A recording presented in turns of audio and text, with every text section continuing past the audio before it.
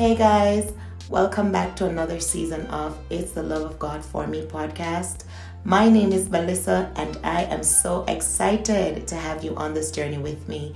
If you are new to this podcast, welcome, welcome, welcome. Put on your seatbelt. This is going to be an amazing ride.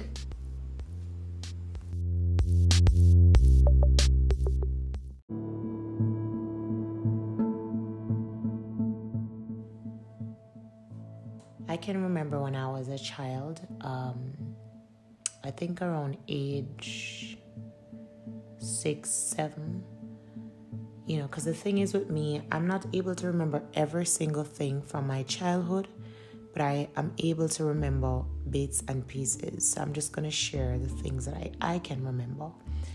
And so I remember just, growing up in the parish of St. Andrew, and growing with my grandmother, my aunts, and a few cousins. I think at that time my dad wasn't living with me. I think at that time he used to come by and visit, but not necessarily live. And I can remember just growing up there, the norm, playing with dolls. Well, we couldn't afford dolls, but, we were so creative back then. I mean, we get a stick and get a little weave and an elastic band, and we'll wrap the elastic band over the stick with the weave, use a mark, a pen or something like that, mark the eyes, the mouth, and that was our doll. And I can remember just having fun with my cousins and just being a child, playing and all that stuff that children would do. Somewhere along the way, I began to see this lady, and she would come by and she would visit me or visit my family, but she would always have an interest in me. She dressed like a nurse at the time. I believe she used to wear like uniform, looking like a nurse, and she would have her paper and her pen and just jotting down everything. She would take me one side. She would, try to comfort me into feeling comfortable to share with her whether or not I was happy, what was it like living there, so on and so forth. And, I was so young, I really never thought much of it.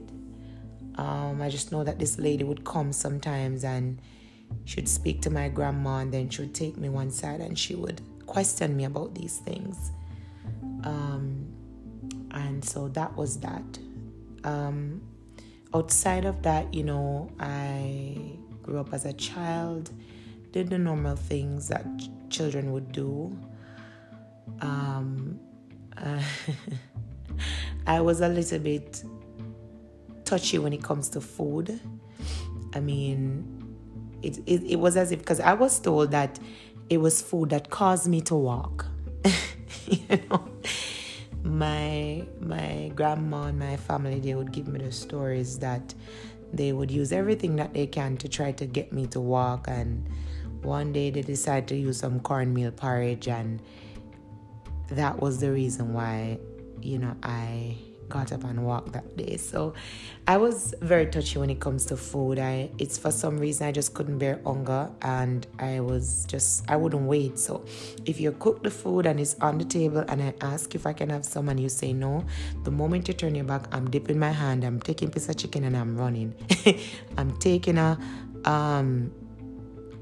food or something and I'm running.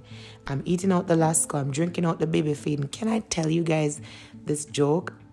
I remember my aunt, at this time I was probably around age 8, somewhere there. And one of my aunts, she had my baby cousin, or maybe I was younger, because I think I'm probably 3 years older than my cousin, if my mind served me correctly. And so I remember she having the baby, and when she had the baby, one day she mixed the baby feeding and she asked me to throw away what was left because the baby drink and left, and she wanted to throw it away to make new feeding. And so, I was going to throw it away, but then I taste it and it tastes so good. And in my mind, I'm like, oh my God, what is this? Mind you, I would have drink feeding from I was a baby, but that taste, that memory gone out my mind. So I'm like, this milk tastes so good. I have to have more. And I begin to sit on that thought. I have to have more. And so I would always try to find a way to get, but it was as if she would rarely throw away, or the baby would rarely drink and left for her to throw away. Anyways, guys, I remember just being there saying, I have to get some of this feeding. So I remember one day I was there and, I said, I'm going to find a way to, so I begin to observe. My dad would always tell me that I'm very smart. Even when I was a child, he noticed this with me. I was very smart. I would sit and just observe what was going on. And I observed that in the nights, the baby would wake up and in the dark, she would not turn on the light to see what she was doing. She would just put the feeding in the baby mouth and go back to sleep. And even though I was in the dark, I was able to analyze that. I don't know, but I was just able to analyze that. So I decided that, all right, then I would observe and find a way so that I would climb up on the bed when a little before the baby cry. I would climb up on the bed, kind of rock myself over and kind of make a sound like a baby. I wish I could make that sound right now. And when she hear that sound, she will give me the bottle. And exactly what I thought, I did it and it worked. And it was working for a little while. And I remember she'd get up in the mornings and she started to complain because she was saying something is wrong. The baby is not, the baby is taking too much feed at once. Like the baby's drinking 2 bottles in the night and it was a newborn baby. And she was like, no, something is off. And so she was talking about it and I was hearing her, but the feed was too sweet and me never determined to stop. And I remember one night I climbed up on the bed, I was ready because I have no idea where I come up with these thoughts. But at one point I didn't even want to eat no dinner. When I get the dinner, I decided I didn't want none of those food that they were giving me. I want baby feeding. So I would not eat so that I would be hungry enough to drink all the feeding. Guys, one night I remember I climbed up on the bed and, make my little stage all the way up to the bed, lay down, push up. Because I would go between her and the baby. So can you imagine that? The baby's at the end and I'm in the middle. And I would make the little sound and my aunt give me one slap. I fly off of that bed faster than I went on it. And so, they was just always saying, what is wrong with this child? She's just always stealing food at that time and she was just so greedy. And I remember, and I want to share one more joke and then we're going to just end this podcast for today. I remember another time again, my grandma came home with this bread called, what a bread name? Cornbread. My Jamaican friends, we know cornbread, right? Cornbread and cheese when we used to go to school. I think, no, not cornbread. It was raisin bread. Yes, raisin bread. And that bread with the raisin in it, not bun that you use with cheese, but raisin bread. And I remember she brought it home, and in my household at the time, because we were basically poor, so my grandma would come with these things on a Friday night, and it would not be enough to give everybody one. So for the children, 1 raisin bread would break in 4 for 4 children, and then she'd break maybe half or 1 and give to the adults, the bigger ones. And I remember she gave me my little piece, man, and I'm like, when I taste that bread, I'm like, Lord, I have to have more. So I set my heart on the bread. And I remember that night I was watching that bread peep. Like I was just watching the bread on the fridge top. And I was just watching the bread. And I was just watching the bread. I think it was about 2 bread leaving the bag. And I decided I have to eat at least one of that bread or eat both of them that night. So I was there and I began to plan everything in my mind. How am I going to eat this bread? So I remember waiting until I was there in the dark and I listened for everybody to fall asleep. I could tell when Auntie over here is sleeping because, I think it was a 2-bedroom at the time. And I could hear when Auntie over there is sleeping, or maybe a 3-bedroom. I don't remember, but I know, Auntie would be there over there sleeping. And then we would be down here on a sponge sleeping on the floor and so on and so forth. My grandma would be in the other room. And I remember just listening for each person to fall asleep. So I could hear the snore and the deep breaths.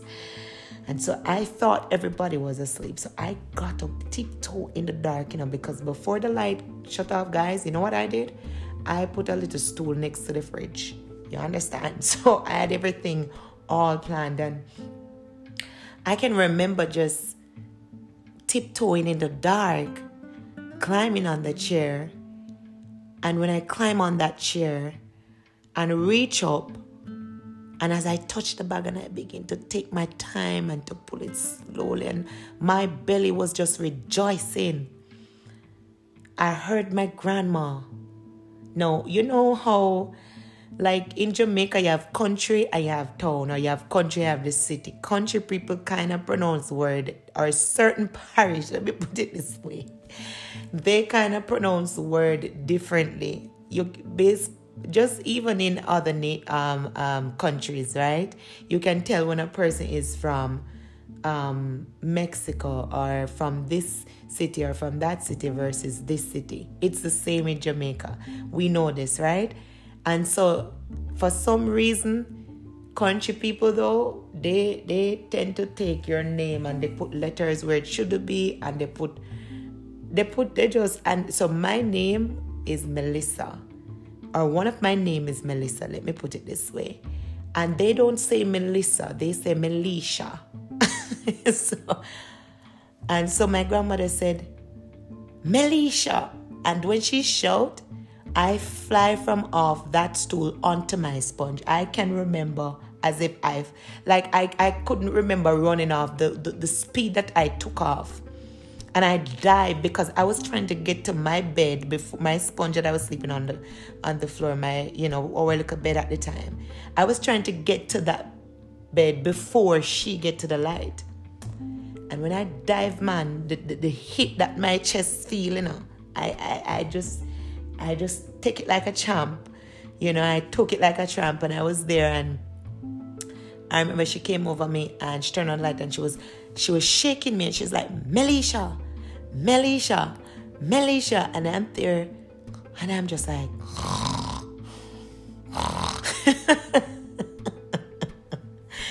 guys, I began to snore as though I was literally sleeping.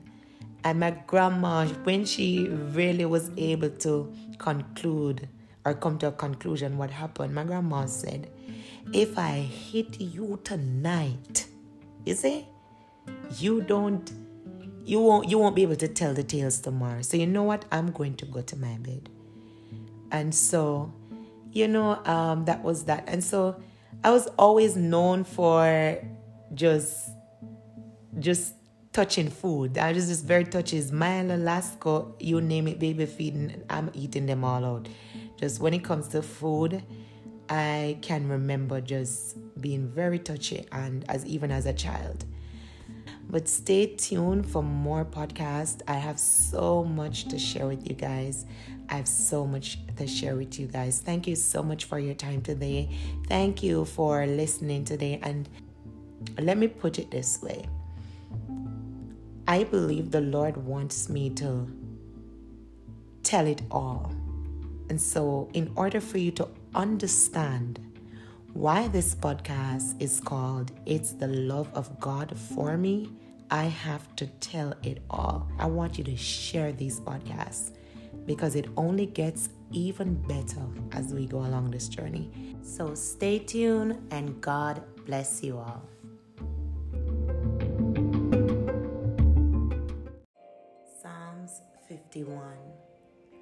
For I know my transgressions, and my sin is always before me. Against you and only you have I sinned and done what is evil in your sight.